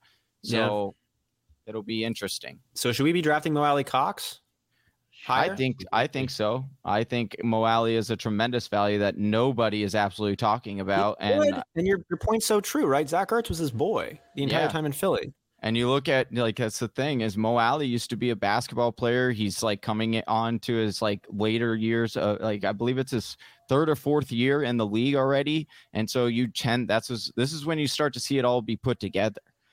You know, like oh, go ahead. Sorry. I was going to say, I don't need that former wide receiver turned tight end. I love me some basketball player turned tight end. That's your Jimmy Grahams. That's your Antonio Gateses. Yep. Yeah. Even Tony Gonzalez, he was a former basketball player. Oh, was he? Yeah. I hear former basketball player, and I'm like, draft. Yeah, right. Jimmy, like, I'm such a sucker for that. Yeah, it's like, oh yeah, oh, you play basketball and now you're a 6'6" tight end. Oh, okay, yeah, sign me up. And now you're on my fantasy team. Now you're on my fantasy team. Oh, look at Big Travie getting in there. There he is. You guys just talking me into it, dude. I was like, all right. I needed a pick here with some upside. That was the one. That's it. Hitchhiker. I almost pick him up. Almost went Randall Cobb because I think that there's a James Jones-esque, season outcome in Randall Cobb's future. Or that's possible, because James Jones came late back to the Packers and Rodgers gave him 8 touchdowns that year. Oh, that was such a great waiver wire pickup. Randall Cobb is a guy that definitely is. And then he just gets taken here by M. Stepney. Yeah, I think Cobb's got a lot of, these late round picks as a guy that could definitely, that is exactly what we were lacking last year in this offense. He is a good slot wide receiver, and who better than a guy that, was in, that, Aaron Rodgers was in his wedding. So like that's stuff you want. Yeah, that's a big deal, dude. That's a big. I said Mo Alley Cox right now. I'm getting some Julius Thomas vibes. Yeah, right now. Ooh, okay. Where it's like it's a guy who's good, who now is getting a new quarterback, who is different than the guy he had before. Zach Ertz, let's say he's fully healthy. Let's say it's his best version yet. He goes to his familiar favorite position. It's the tight end. Mo Alley Cox, if forget Jack Doyle, like Mo Alley Cox could be that guy. And every year there's an undrafted or 15th round tight end who ends up being a top 5. Yeah, like Mo Alley Cox got those vibes to me. That's such a true statement too, because when you think about it, it was and when Peyton went to Denver, remember, it wasn't Julius was like came through the preseason. You kind of saw him like actually elevate his game. Everyone was on Jacob Tamme that year because of that reason, right? I was like, oh, Peyton with the tight end, Jacob Tamme, he's a draft. And then it ended up being Julius. And that could be what people are kind of perceiving for Indianapolis with, you just mentioned him, but I'm forgetting his name. The other tight end that they have behind Mo Alley. Jack Doyle. Jack Doyle. Thank you. Jack Doyle. Everyone could be like, oh, it's Jack Doyle. And then it's actually the guy behind Big Mo. Big Mo, give me some Mo. What a draft. We completed it. We did it. No Mo picks available. No Mo picks available. All right. So, Whisper Nation, we're going to go ahead now and shut down this section of the stream. We'll do you'll see that one here. And then we're going to the behind the scenes episode where Johnny's going to let his hair down a little bit. I'm going to loosen up my shirt over here, if you will. I'm going to move on from this weird bit. And we're going to go ahead and just talk about the draft grades. We're going to talk about the overall landscape. So stick with us. We'll be back in like 3 seconds. Make sure you like and subscribe. Make sure you like and subscribe, please. Appreciate you guys. Right here. And just like that, we're back. What's going on? There we go. Whole board here. We got. Do we want to, Austin? Yeah. Do you want to take this first team? Yeah. So we'll break them down here, right? We're going to do our draft grades. We're going to take a look at every team that's not our own. So there's 14 teams minus 3. We got 11 here. We'll each go ahead and take. We'll do 4, 4, 3 on that one, where we can break those ones up. I'm doing a lot of talking on this one, so I'll go ahead and make myself the odd man out on this one. So we'll have Johnny do 4, Big Travie do 4, and I'll do 3. We're going to rotate these out. So how about we go ahead and do it exactly in that order? Johnny, do you want to take number 1? Big Trav, take number 2. I'll take number 3, and then we'll just continue with that rotation until we get to the end of it. Whisper Nation, if you got questions, please continue throwing them out in the chat. We'll be getting them on this behind the scenes after the broadcast segment right here. Also, should we do a full screen like this, or should we do us in the photo or in the video? Behind the scenes, these are stuff you work out. We'll work those ones out. All right, go for it. Kind of good. All right, so we have BroCal 38 at this one spot. He takes Christian McCaffrey 101 overall. Not a huge surprise. Gets Keenan Allen, Terry McLaurin, and Adam Thielen as his 3 wide receiver stack there. Grabs Amon-Ra St. Brown at the 11 spot, and Christian Kirk down at the 13 spot to round out his wide receivers. To pair with Christian McCaffrey, he went with Melvin Gordon, Gus Bus, Tony Pollard, and Mark Ingram. Interesting running backs there. I do like the combo to try to fill in that wide receiver 2, running back 2, because between Melvin Gordon, Gus Bus, I do think that there's potential that one of those will pop off on any given week. And then you've also got Tony Pollard, who could end up seeing an uptick in both targets or rushing attempts, depending on Dak information. For his quarterbacks, he took Herbert, Ryan Fitzmagic, and Jimmy G. Not a bad stack there as far as quarterbacks with high potential on a given week. And we know that they're gunslingers, right? Well, maybe not Jimmy G, but all the other ones. And then for tight end, you got Noah Fant and Rob Gronkowski. Big fan. A lot of people are big fans of Noah Fant. Could end up seeing a pretty decent market share there for a tight end. And then Rob Gronkowski, we always know that there's some kind of upside any given week with Rob Gronkowski. So I do like those 2 tight end pairings that you did there. Overall, very solid team. It's got a pretty high ceiling and a decent floor, but we only look for ceilings here. So that's what I got. I like it. Good job. So I'll go next here with Mr. Meeseeks at the 2 position.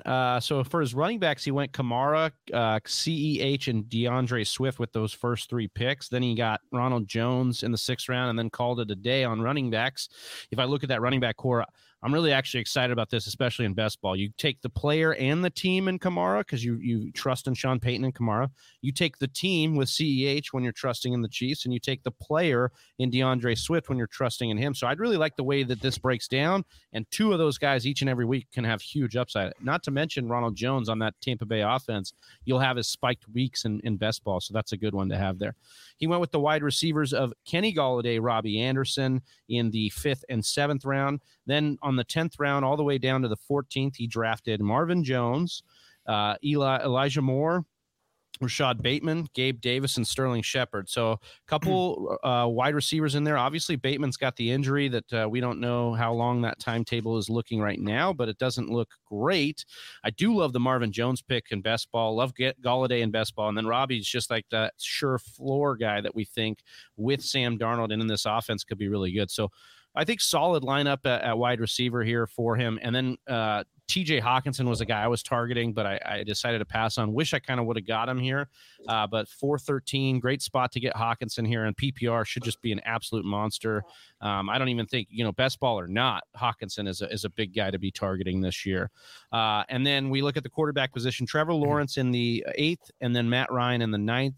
Big fan of Trevor Lawrence, but I don't know. I mean, especially in best ball, I think you can invest in that. But Matt Ryan, I'm a little concerned about this offense changing to a more run-heavy approach we've seen under Arthur Smith. So would have liked to see you get a little more of a sure upside guy earlier on. So a little bit weaker than I'd like it at quarterback, but I think this is a fine best ball lineup in your other skill positions. You did a good job with the wide receivers and running backs, in my opinion. Right on. Well, I'll take on number 3 then here, where Smitty Satau drafted in the 3rd spot. Dalvin Cook was the first selection. And just also a shout out to Smitty's team in our listener league draft yesterday. I thought you did a really good job and didn't have a chance to shout that out when I was looking at it again in retrospect. So well done there. Let's take a look at this draft, though, in the best ball format. Dalvin Cook was the first selected player off the board. To pair along with him, you got Zach Moss, you got James Conner, you got Alex Madison. None of those other players are overly impressive, but you're going with essentially the RB anchor strategy. And in a deeper league like this with 14 managers, I think that's actually a pretty wise strategy. So you'd have Zach Moss presumably as that number 2, but if anything happened to Chase Edmonds, you got Connor. If anything happened to Dalvin Cook, you still got that fill in there. So you're doing pretty all right there because your other positions are presumably solid there. Justin Jefferson, CeeDee Lamb, and then Jamar Chase or Michael Gallup, Tyrell Williams would be your wide receivers. Justin Jefferson, CeeDee Lamb, and Jamar Chase have tremendous upside, especially those two. And then at the quarterback spot, Dak Prescott, his ceiling is one of the highest. We're obviously concerned about that shoulder a little bit and coming back from that severe ankle injury, but he's back. He looks pretty good, barring that recovery from the shoulder. And Kirk Cousins and Sam Darnold there to fill it in. I think both of those are pretty solid, and I really like the upside of Sam Darnold. At the tight end position, Ish Smith is your starter, but you got Jared Cook. You also got Everett there, who a lot of folks are excited now, his first year in Seattle. So I think this is a pretty good team in terms of ceiling. You got one of the best running backs. You got a couple of great wide receivers. You spent a lot of time talking about CeeDee Lamb. You're struggling a little bit at tight end, and you need Dak to show up. But if they do, you're sitting really well. I think this is a well-drafted, well-thought-out team for best ball, especially Smitty. All right. I got Groggy Style here jumping in. So I'll break down what he did here on the roster. Took Ezekiel Elliott in the first round to pair with Chris Carson, grabbing Nyheim Hines in the 9th. Got Malcolm Brown in the 12th, and then my boy Quadri in the 14th. Pretty good, solid stack of running backs there. For your wide receivers, you got A.J. Brown, Tyler Lockett, who we talked about in best ball, who we love. Chase Claypool in the 5th round. Then you have Rieger in the 10th. Brian Edwards in the 13th, and Denzel Mims in the 15th. I think that these all are really solid wide receivers, especially when you're talking about best ball, because the ceiling is very, very high for all of those guys. They can hit those home run plays and instantly win you weeks with some of those weeks. So I do like your wide receiver stack there. For your quarterbacks, you got Tom Brady and Deshaun Watson. We'll see what happens with Deshaun, but Tom Brady, this is going to be, a big year for him, I believe. So I like the fact you got Tom Brady with Deshaun Watson, very solid play there at quarterback. And then your tight ends are Higbee and Robert Tonyan, 2 sleeper tight ends that I and Whisper Nation and Big Travie Austin are all big on this year. So I like this team. I think this is one of my favorite teams. This is solid from top to bottom. All right, I'll jump in here on Hanimal. Our good friend Chris Hannon, League of Record, and just a good buddy, contributor to the brand. He took Nick Chubb, Joe Mixon, and Darrell Henderson as his 3-headed monster at running back here to start off the draft in the 1st, 2nd, and 3rd. Love the upside of all these guys, and in a best ball, these are the kind of backs you want to take. And a Joe Mixon who could easily be top 5 if all things break right. Darrell Henderson, part of a running back. Part of a running back or a team that has produced a back-to-back running back one. Obviously, that was Todd Gurley, but we like that upside there. Cooper Kupp, Cortland Sutton, DJ Shark in the 4th, 5th, and 6th round at wide receiver. Then Corey Davis, Marquise Brown, and Curtis Samuel in the 8th, 9th, and 10th. Love the upside of Marquise Brown. Love the upside of Curtis Samuel in Washington. We've got Cortland Sutton and Cooper Kupp. Rocking and rolling here. So Sutton's upside is obviously huge if Drew Lock can get it together, and we know what Cooper Kupp can do. He's been a top 5. So I think the upside here at wide receiver is really, really strong. If we look at the quarterback position, obviously waited a long time on quarterback and therefore got a guy like Zach Wilson, Ben Roethlisberger, and Jameis Winston. So kind of a bigger weakness than I'd like at quarterback again here. But with best ball, you could get those spiked weeks from Big Ben. Maybe Winston wins the job. And if Wilson can get it all together, you've got something there. But definitely this is going to be, one of your glaring holes here as that quarterback. And then for the tight end position, Zach Ertz and Tyler Kroft. Yeah, just not very inspiring at the tight end position either here. Would have liked to seen you get somebody maybe like a Higbee or a Tunyon earlier on, even a Jonnu Smith or a Mark Andrews, some of these guys that were going a little bit earlier on, maybe not wait as long on tight end. So this one's going to have some trouble, but the running backs and wide receivers could easily carry it on week to week, but you're asking a lot out of the lineup without having, those strengths at quarterback and tight end. Might be just me, but I'm turning around a little bit maybe to Zach Ertz. I think we all really washed him out, and maybe there's a world where he Yeah, I do think that there is a world where he actually is it was just a down year last year, but we'll see. We'll see. I kind of like him as one of those flyers from that side. But let's see then what Brett Johnson went ahead and did. Another friend, our Toltum, our League of Record champion from 2020, who takes Jonathan Taylor in the 1-8 spot and pairs him with David Montgomery. Goes running back heavy. He takes Josh Jacobs in the 4th and Mike Davis around later there in the 5th. Keeps the running back train going with David Johnson in the 9th, Marlon Mack in the 11th. This is a lot of running backs for a best ball situation, given these are good running backs. Like, I would love this in a standard redraft league for sure. Let's take a look at the wide receivers to see who you went along with that, because it is a half-point PPR. Mike Evans is your top dog, with Juju Smith-Schuster and Deebo Samuel being the other two presumed best starters to go along with that. And then Russell Gage and T.Y. Hilton as fallbacks. I'm just saying there's not a ton of upside here from that wide receiver position. Juju Smith-Schuster is more of a consistent wide receiver too. He's not like that volatile, huge ceiling, low floor kind of play. He's a little bit more of a consistent piece. Mike Evans does have that huge boom ceiling. Like he can make that happen. But then at the Deebo Samuel, there's a little less upside than I'd hope to see with this. And you got a lot of really great running backs, but in best ball, you can still only start 2 of them or then one of them in the flex. In the quarterback position, you've got Carson Wentz or Baker Mayfield. I like Baker Mayfield a lot this year. As your number 1 in best ball, it's a little bit concerning, but it's not bad. Wentz could show up, could make some things happen. It gives me a little bit of a pause. And then at the tight end position, Austin Hooper, good talent. They paid him a lot of money, but Njoku and Kmet, and there's a lot of action over there for a run-heavy team. Eric Ebron, though, could fill in nicely. I like actually what he's about. I don't think a lot of folks are talking about him because we got Freiermuth over there, but Ebron wasn't bad last year. This is a great standard team. I think this would be a solid redraft squad. I'm a little bit concerned about the upside from best ball perspective. I think it's like a thoughtful team from a lot of other formats. A little concerned about the upside. All right. I am going to go to Jay Blizzy, break down his team, former Listener League champ, also in this year's Listener League as repeating champ.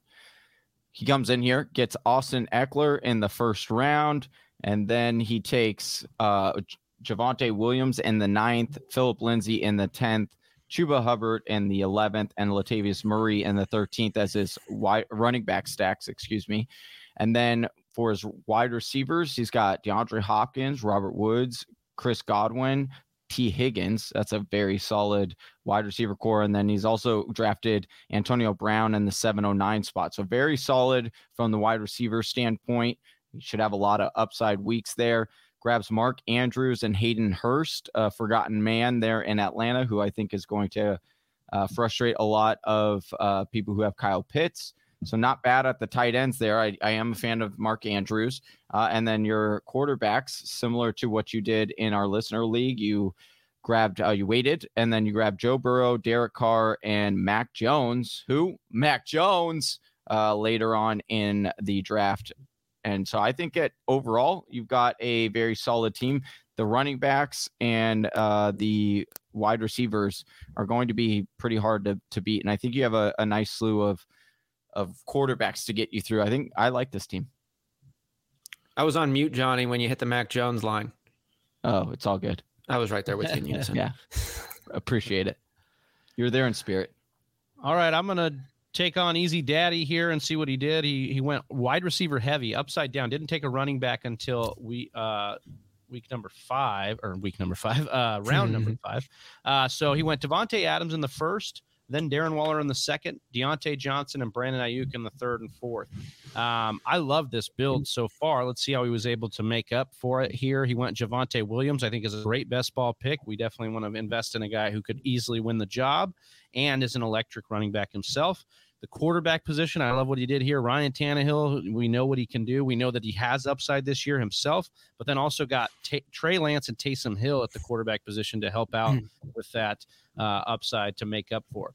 I think with Kenyon Drake, J.D. McKissick, and Jerick McKinnon as his backup running backs trying to fill that second running back hole, you have a situation there where Kenyon Drake and could easily step into a bigger role than people want, especially Josh Jacobs owners. But Jerick McKinnon, we've talked about earlier on the show. We talked about being truthers for him. Like, this is an opportunity for McKinnon to really win leagues. So I'm excited about the upside you have there. Would have liked a little bit more secure running back as your RB2, but this is best ball, so you're swinging for it. I don't mind that. Callaway and Terrace Marshall as his and Josh Palmer. Big fan of Palmer, and so are the Chargers. They like what they see out of him. Like the Blake Jarwin as your backup tight end because you already have Waller who's going to kill it, but Jarwin part of a very high-powered offense there, passing attack. So, I think this team is really well put together. It went, we talked about strengthening your strengths. You definitely leaned into that. You went with quarterback, wide receiver, and tight end. And so, you're a little bit short on running back depth, but I don't think that matters when you're only starting 2 running backs. You can kind of mix and match the other thing, especially in best ball here. So I like Easy Daddy's team quite a bit, especially out of the ones I've graded so far. All right. Moving then to the 11th spot, we got Baitfish 2021, who selects Saquon Barkley with their first round selection. Let's take a look at the rest of the running backs they paired along with Saquon. Miles Sanders there in the 3rd round. Raheem Mostert in the 6th, Rashad Penny in the 13th, and Devontae Booker in the 15th. I really do like this running back situation.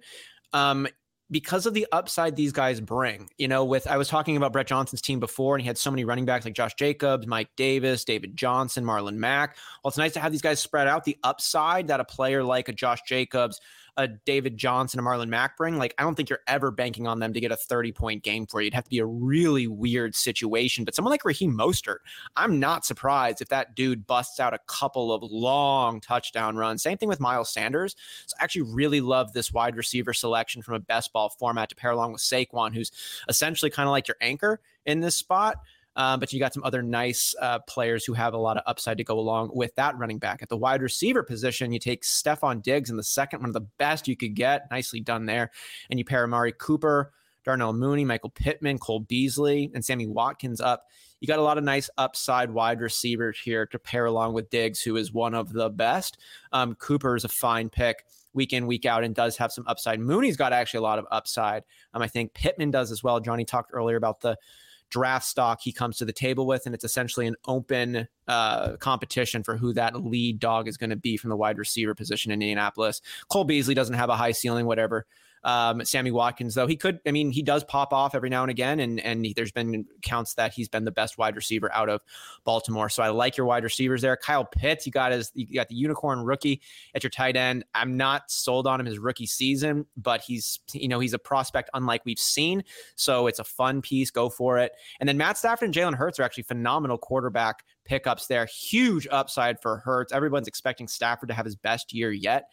You got him relatively cheap too, so I love that pairing. You also put Troutman along with Pitts, failed to mention that. So this is actually a really nice team, I think, from all of the positions.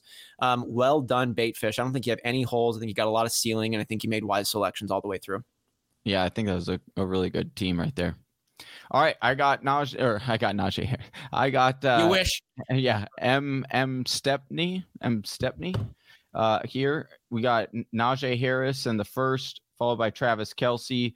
Then, I like to go and break down by positions, getting ahead of myself there. Najee Harris got James Robinson in the 5th round, followed by Devin Singletary in the 7th, Boston Scott in the 11th, and then Tariq Cohen, who is still on the PUP list there in Chicago, in the 13th round.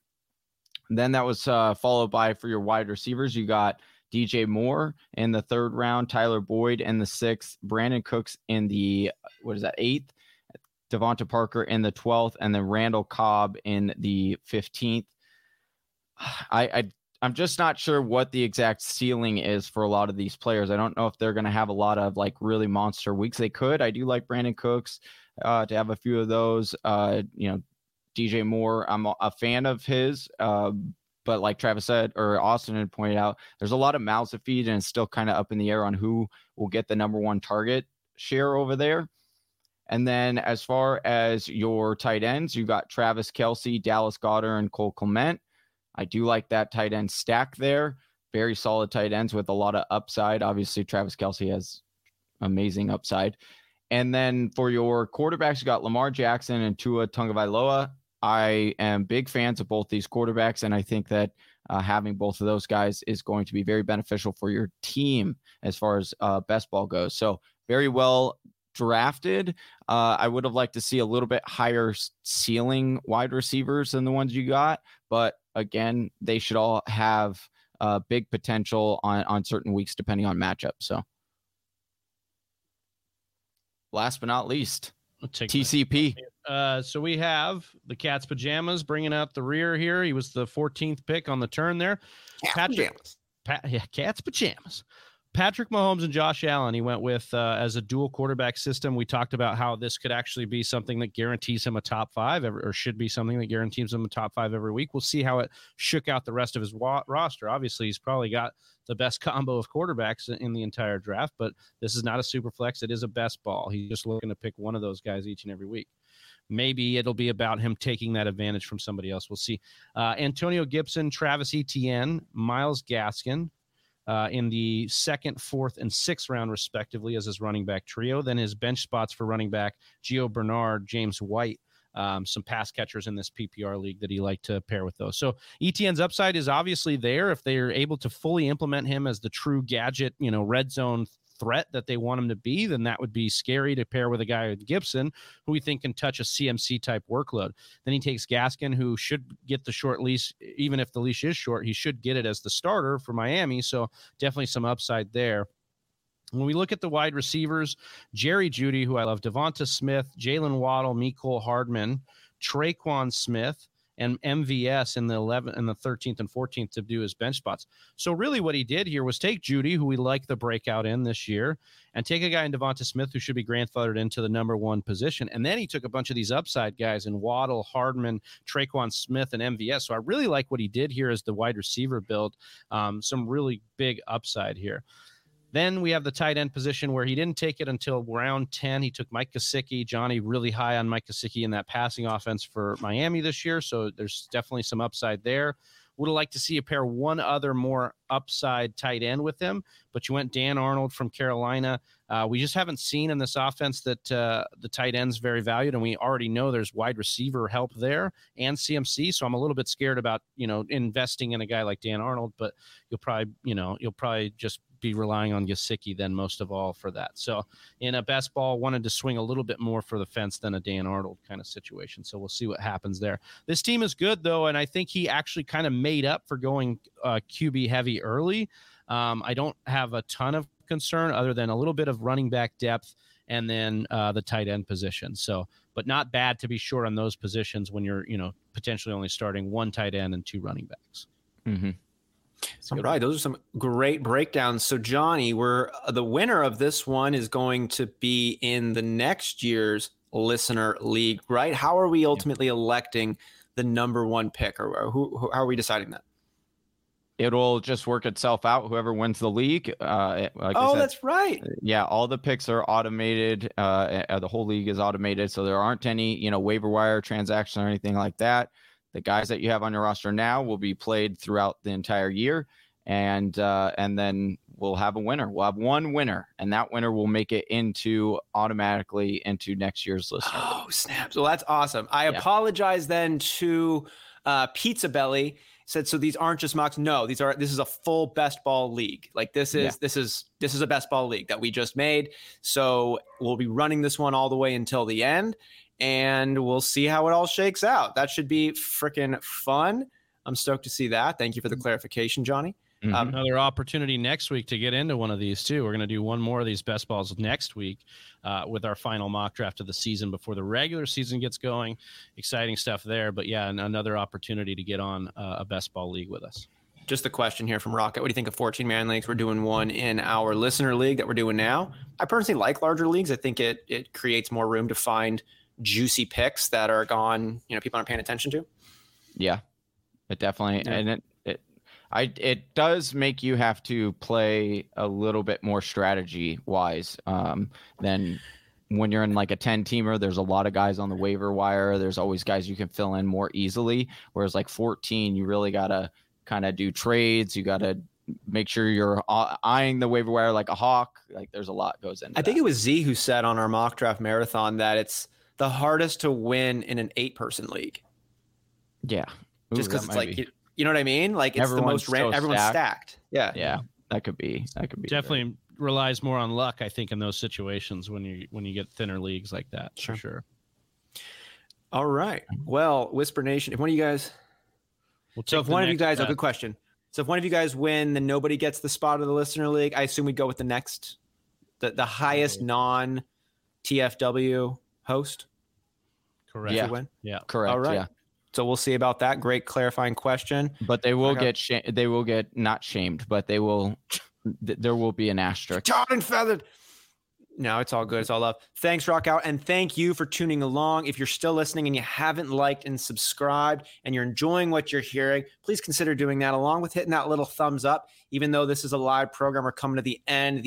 You can still watch them afterwards. Those thumbs up allow it to go out into the fantasy football ether. And we just love connecting with folks who love talking about fantasy football all year long, which is what we're doing here at the Fantasy Whispers. Make sure you like, follow, subscribe, Twitter, Discord, Instagram, Facebook, YouTube, Patreon. Buy the draft kit. Your draft is coming up. It's a really good draft kit. $15, right? Yep. That's right. There you go. John and Travis. Closing thoughts, last words. Nope. Like and subscribe. We love you guys. Thanks for joining us. I'm Austin Sear. That's Johnny Game Time Hicks. There's Big Travie. We're the Fantasy Whispers. We're out. Peace. Right here.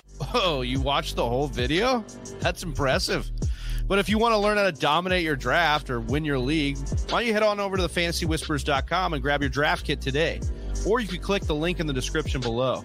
And if you're still not sold, check out one of these videos.